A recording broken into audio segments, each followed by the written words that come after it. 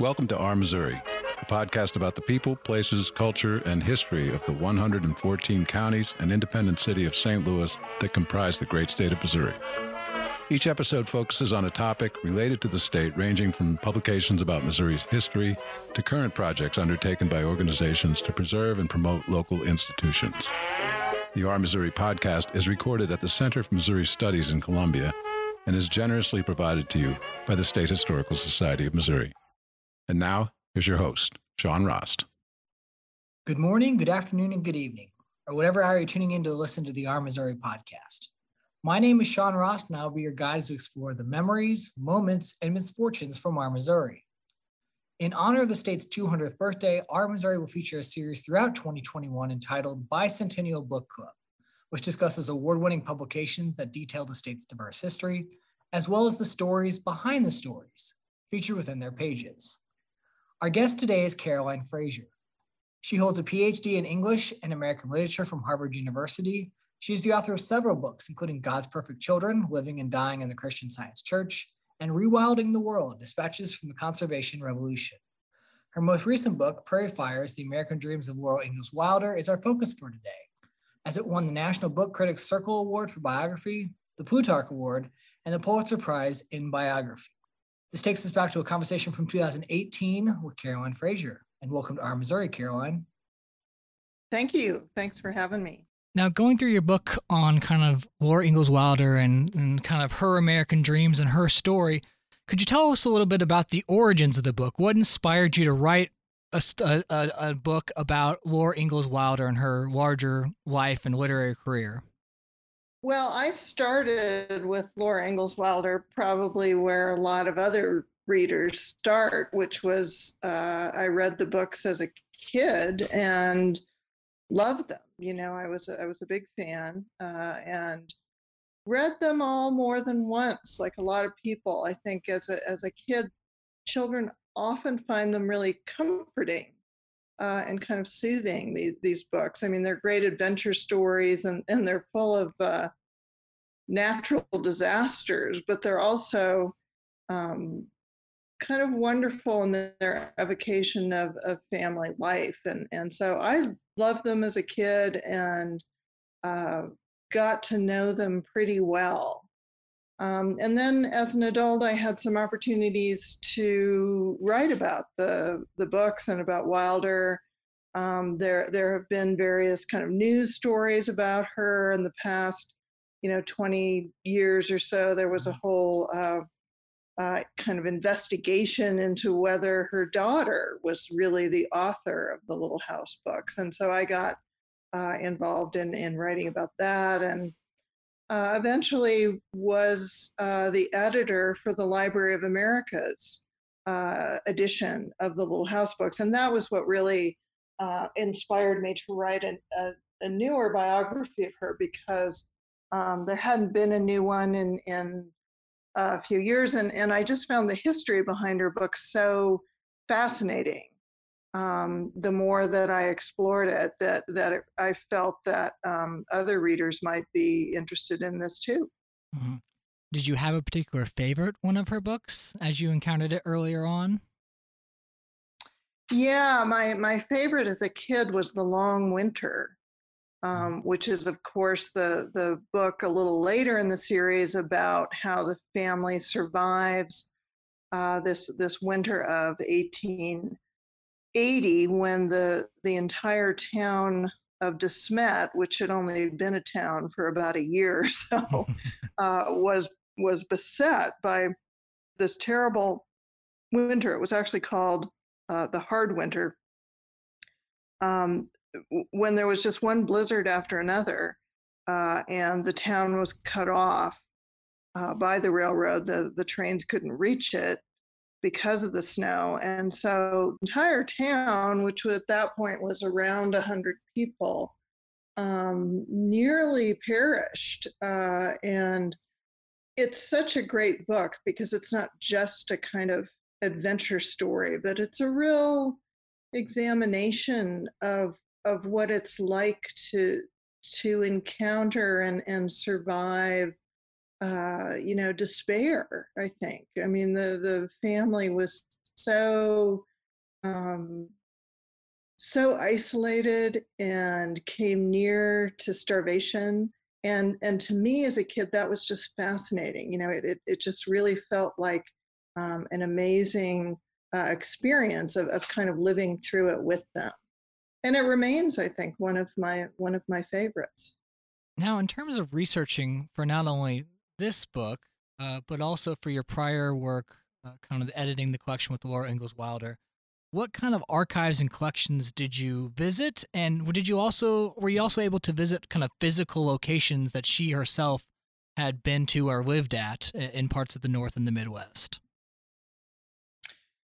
Yeah, sure. The most important archive of both Laura's papers and her daughter Rose Wilder Lane. Those papers reside now at the Herbert Hoover Presidential Library. Rose Wilder Lane, the daughter of the Wilders, their only surviving child, became a journalist, and one of her earlier works was the first biography of Herbert Hoover before he ever became president. So they acquired Rose's papers and her mother's papers as well. And so that is one of the most important, probably the most important archive in terms of the letters and manuscripts. And so I did spend quite a bit of time there going through all of those materials. But there are a number of other archives, including the State Historical Society of Missouri, which were incredibly important to me and other Wilder scholars. The State Historical Society, of course, helped preserve a number of Wilder's original manuscripts by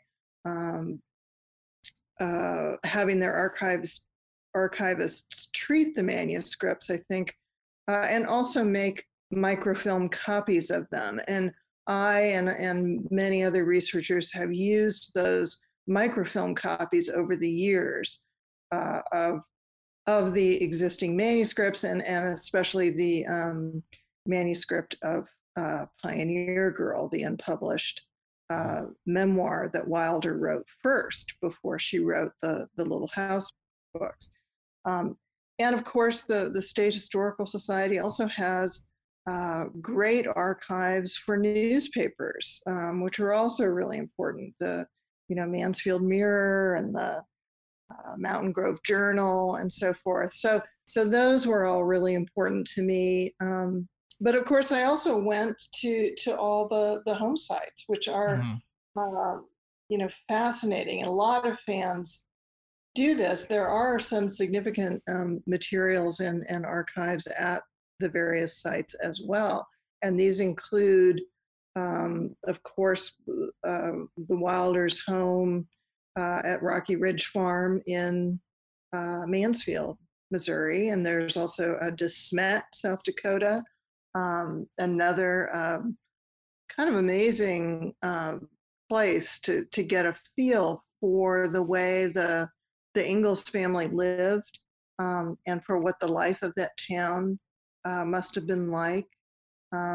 Also went to Malone, New York, where the Almanzo Wilder grew up in the first years of his childhood, and the farmhouse that he grew up in is still there, and another really important place to visit. So, and there are a number of the other places as well. There's the recreation of the Little House on the Prairie outside of Independence, Kansas. There's Burr Oak, Iowa, where the family spent a year or so that Wilder never wrote about, chose never to write about, because it was such a difficult time for the family. And of course, then there's Walnut Grove, Minnesota, which was adopted as the site of the setting for the TV show. So a lot of people are familiar with that. and that too is a really amazing place to see that the land on Plum Creek where the family farmed and lived in the little dugout. You can still see the depression in the side of the creek. The side of the kind of creek bed where the dugout was. So Okay. it's an amazing thing to see and to kind of experience the landscapes where she lived.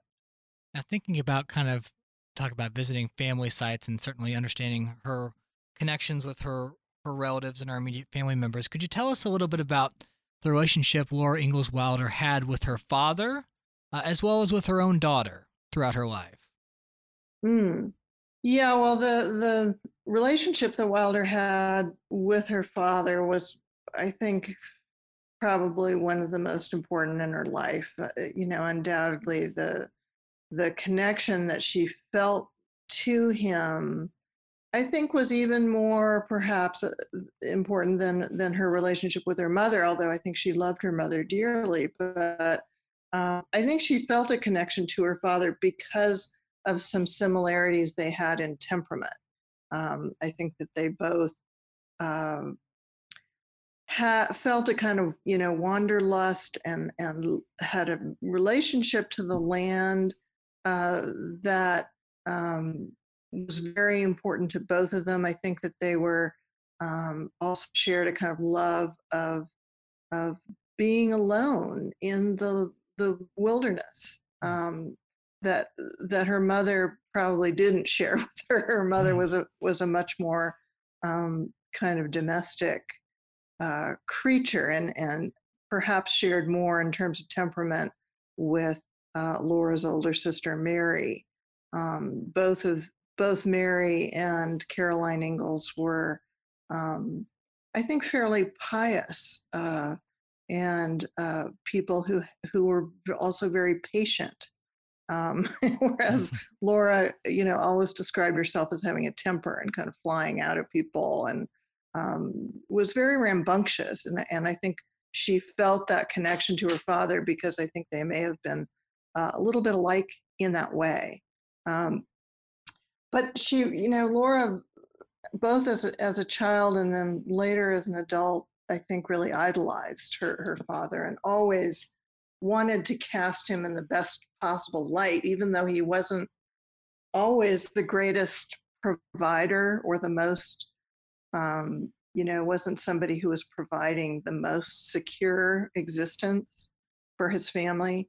And you can see her making excuses for him in a way that she doesn't for anyone else, including herself. She cut him a lot of slack. I think um, I think one of the reasons why the Little House books exist was to memorialize him and all the joy that he brought to their lives. I mean, I think, even though he wasn't perhaps the greatest farmer, he must have been a really charming person, and that really comes across in the books. He's a sort of wonderful musician, plays the fiddle, um, and even throughout these really terrible ordeals that the family goes through, uh, there still is always this undercurrent of real pleasure that they take in one another's company and joy and even safety, which is such a inherent part of the Little House books, which I don't know if they really felt that always, in some of the more extreme moments of the hard winter, various other times when um, they didn't know where their next meal was coming from. But um, her father, I think, is central to the whole series, and indeed, I think we probably have the books because of him. The loss of her father, I think, was quite critical in inspiring Wilder to want to write the books. Um, but of course, the other very central relationship in Wilder's life was the relationship with her daughter, which was a very difficult one. Laura's parents were older when they had their children.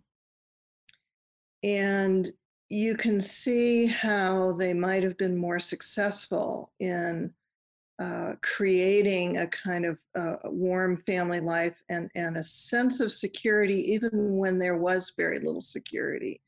But for Laura was 19 when she had her daughter, Rose. And the Wilder family, Laura and her husband Almanzo experienced a number of very severe disasters and traumatic events when Rose was very young. They came down with diphtheria, which left Almanzo with a permanent disability. He had trouble with his hands and with walking really for the rest of his life. I mean, he was able to do a lot of very strenuous work, but nonetheless, I think he was in a lot of pain for periods for the rest of his life. So that was a huge blow. And then, of course, there were other, disasters. They could not succeed as farmers. They lost crop after crop when Rose was a child, and this culminated in this sort of awful summer when Laura was pregnant with their second child, and then their house burned down, the house that Almanzo had built for his wife. So that was kind of the final blow. And I think all of those traumas taken together really affected Rose for the rest of her life. And you can see how Laura was maybe not so experienced a parent as her parents were. And there seems to have been tension between Laura and her daughter very early on, even when Rose was a young child.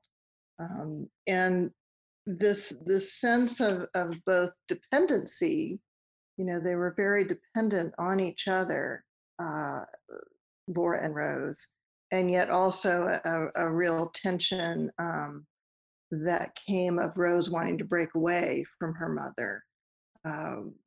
Just sort of kept working itself out throughout their whole lives. Rose, of course, would be critical in the creation of the Little House books. She's another person who I think can be credited with the existence of the books, not because she wrote them, but because she continually urged her mother to take on this project, told her it was important, put her mother in the way of various professional opportunities, because as Rose herself became an emerging journalist in San Francisco, she was constantly urging her mother to write about stuff for local newspapers, write about eggs and chickens and so she was the one who really sort of pushed her mother into becoming first a journalist and then a writer. And I think Rose always saw the commercial potential of the stories. And of course would later share her literary agent, would be instrumental in getting the books published. So, even though they had a very tempestuous relationship, it was a crucial one. It's very true. Yeah. Looking back on kind of the connections they had, you're exactly right in the sense of being a tense relationship, but also very much necessary to kind of go forward with her literary career. Now, when we think about Little House on the Prairie and the Little House books, we often kind of think of, the big woods of the North, the Wisconsin, Minnesota, the Dakotas, and even kind of her travels in Kansas as well. But the main location that becomes kind of home for her in many ways in the latter part of Laura Ingalls Wilder's life is Mansfield, Missouri. Now, considering their earlier move to, I believe it was Sheraton County, and the short-lived nature of that, I guess, establishment, what intrigued them to move back to a place like Mansfield later in life? Yeah, I think that the earlier episode in Missouri occurred when Laura was very young, 3 and 4 years old. And her father, Charles Ingalls, had bought a piece of property, possibly sight unseen, in Sheraton County, as you mentioned. We know very little about what they did there. They do seem to have passed through there, but then they go to Kansas and have the experiences that would become the famous material behind the Little House on the Prairie, behind that novel. And what Laura remembered of that is not entirely clear. She only mentions Missouri once in her memoir, Pioneer Girl, I think, and that is a reference to when they left Kansas and went back to Wisconsin. So I don't think she had a lot of very specific memories associated with Missouri from that earlier period. Although they do seem to have, probably spent a little time there.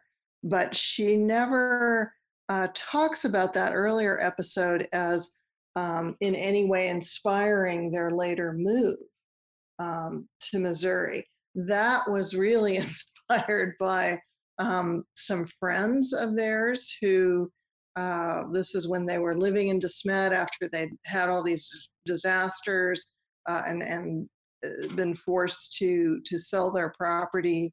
And they had some friends. The Wilders were working at odd jobs in DeSmet, trying to make money, trying to figure out where they were going to go. They were looking for property that was easier for Almanzo to work, because he was having this trouble walking. I don't think he was particularly strong, and so plowing land and so forth may have been a little bit beyond his abilities at that point. And so they were looking for any place that would be good for his health, and that would also offer better opportunities for him. And they had a friend in DeSmet who had taken up one of these free offers given out by a railroad to go check out land. And this was the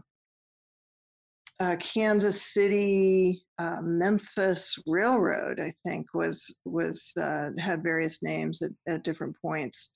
But this railroad, as many around the country did, would offer a farmer free fare to go check out land in a region, because they were trying to encourage the agricultural and economic activity along their railroad lines. So this friend of theirs went to check out Mansfield and came back full of stories about the land of the Big Red Apple. And the railroad, too, had published, as many of them did, a spectacular pamphlet, a sort of booklet about the glories of the Ozarks and how it was the perfect place to grow apples, and people were making all kinds of money, working in orchards and raising fruit in this area, and various other economic activities in the Ozarks. And in fact, there were drawings that depicted Mansfield as a beautiful town. And I'm pretty sure that Laura and Almanzo pored over this publication, as they had over various other, I think it was one such pamphlet that drew them to Florida for a kind of not very successful sojourn in Florida. But I think their hopes were raised, and they were inspired to go to the Ozarks by this this publication and by their friend. And it turned out to be a pretty good place for them. I mean, I think it was a real struggle at first because the land that they were able to afford near Mansfield was pretty rough country, very brushy. I mean, they called it Rocky Ridge Farm, I think, in an almost kind of joking sense, because of course it was quite rocky. There are all these stories in the town of people who remember as kids picking rocks, for farmers. They would be paid small sums of money to go pick out rocks from the land they were trying to clear. So it wasn't easy, but I do think that the climate was kinder in some ways to Almanzo, and they both grew to love it. I mean, they were thrilled when they first saw the area and really grew to love the Ozarks. One of the things that really struck me as I was going through your book was how once the Wilders moved to the Mansfield area, Laura herself became quite involved in kind of local matters of the community and really kind of the state as well. And one thing that really stuck out was her writings for the Missouri Ruralist at the time. Could you tell us a little bit about what kind of spurred her into writing for this publication and what topics she tried to engage with? Yeah, when Rose was first kind of trying to urge her mother to write for publication and to earn money that way, she steered her to various newspapers in Kansas City and St. Louis and so forth. And I think that Laura felt most comfortable writing about what she knew. I mean, she was quite well known in her community as an expert on poultry. She was very successful in raising chickens and getting them to produce eggs for sale.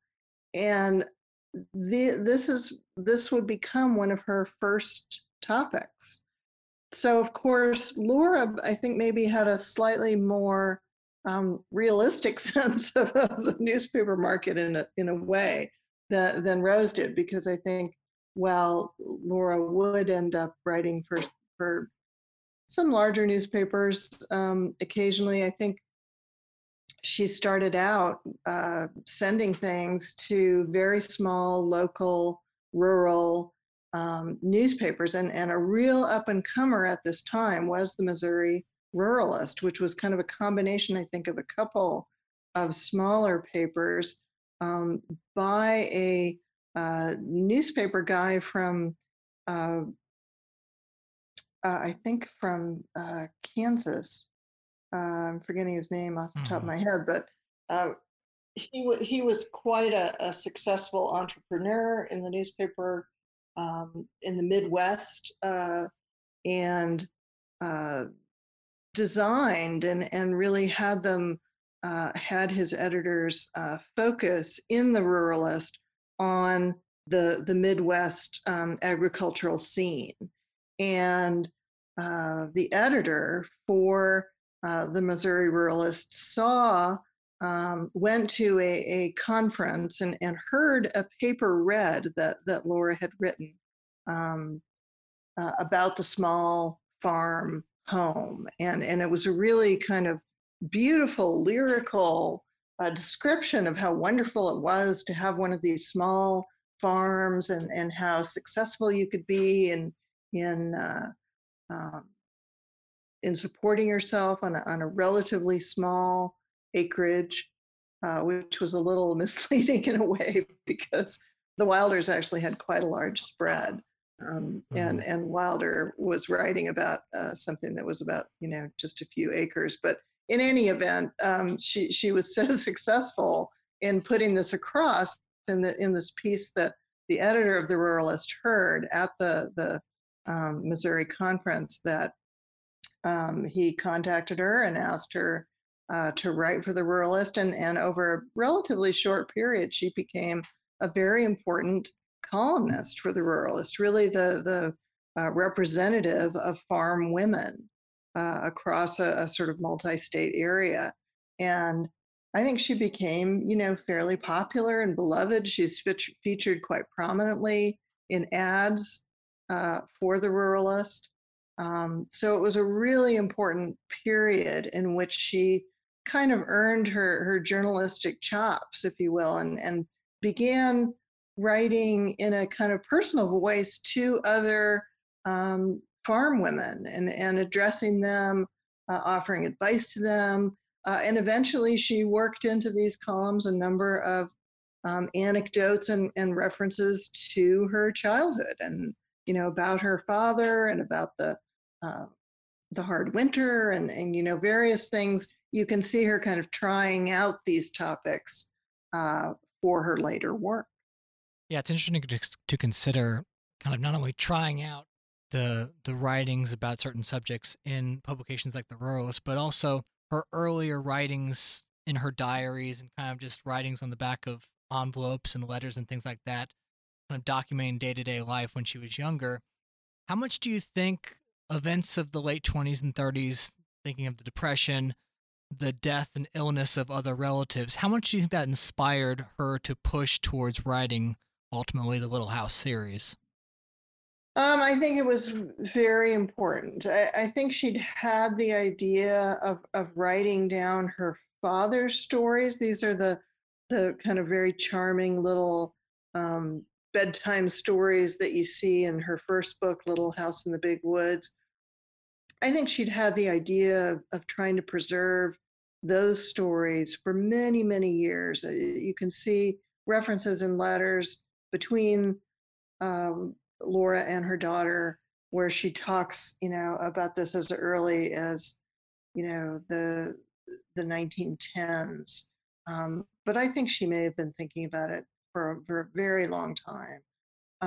But I do think it was the passing of her mother and her sister Mary that really pressed her I think when her mother died, especially, she wrote a very brief note to be published in the place of her column in the Missouri Ruralist that really expressed a sense of urgency, I think, to deal with these memories. And that is the anecdote that I open with at the beginning of Prairie Fires, because I think it's so important. I think it really shows her response to her mother's death, which is not, I think, at all unusual. Obviously, when your parents die, you feel a kind of sense of your own mortality approaching. And this came at a time when she was starting to cut back on her other activities, her farming. The Wilders really retired from farming in the late 20s. And their daughter was sort of helping to support them, so she had more free time. But I think it really was that moment when her mother died that she realized, oh, I wish I had talked to her about, some of these things. I wish I had gotten more of her memories from her. And shortly after her mother died, she wrote to her mother's sister, Martha, asking Martha to put down in writing some of her memories of their childhood, which you can see as a real important step in Laura sitting down and writing her own memoir, which happened around 1930. And that memoir, although it was never published during Wilder's life, would become really the kind of outline for the Little House series. Now, looking at the kind of series as a whole, why do you think they had such a strong kind of support, not only at the time they were published? I mean, being able to write the next edition, the next edition, the next edition, but also having a kind of a subject matter that still is quite popular today. Why do you think that was? What kind of ideas in American culture did Laura Ingalls Wilder's books kind of latch onto and find a home with? Mm. In terms of the response to the first book, Little House in the Big Woods, that I think there was an almost immediate sense among readers that these books tapped into a very important kind of strain in American thinking, if you will, because even though the book is intended for young children, it's such a powerful evocation of independence, of the whole idea of the American farm as a kind of sacred place of self-reliance that really embodies everything that Americans felt about being able to support your family. And that whole idea was, of course, tremendously important at the beginning of the Great Depression, when people are finding it impossible to support themselves. So I think people were responding. Readers and children were responding to this vision from a somewhat earlier time that made it seem that it would be possible once again to achieve that sense of security and it was a real moment of despair for so many people, and yet this book seemed to offer a beautiful vision of what was possible. And I think that remained very important throughout the series. Obviously, there people were very much drawn into the stories, the struggles of the family to survive, and so Wilder throughout, as she was writing each book, would get letters, from classrooms, from students, from children, kind of demanding to know what happened next. And I think she was actually quite startled by this in some ways. She I think didn't realize how successful she would be in creating this sense of suspense, of what was going to happen to the Ingalls, what was going to happen to Almanzo.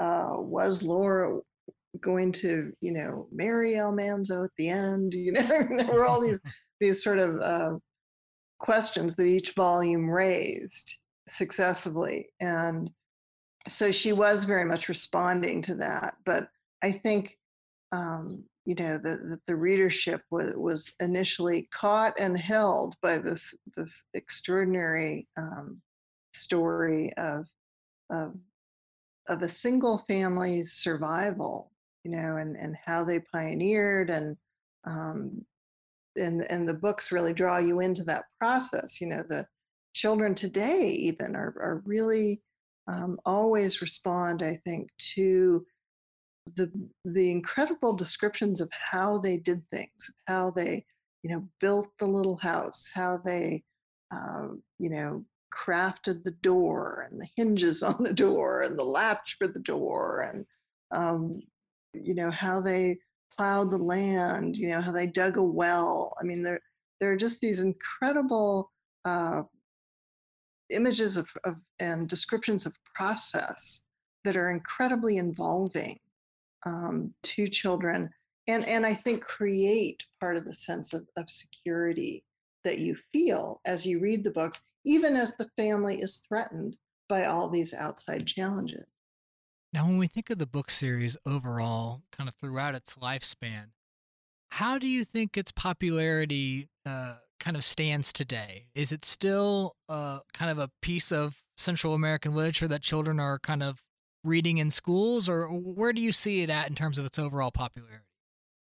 I think both Wilder's reputation and the popularity of the books has evolved significantly, obviously, since she wrote them. I mean, for one thing, there was the television show, which was enormously popular in the 1970s and 80s, and brought the series and just the idea of the the idea of this family pioneering in the West to a lot of people who might never have discovered the books, including internationally. I mean, there are people around the world who have seen the show who may never have read the books and don't know about them, and who have, I think, a fairly, simplified idea of what the whole story was about. So that represents one kind of major, uh, you know, signpost in the evolution of the series. I think now we're into a very different time.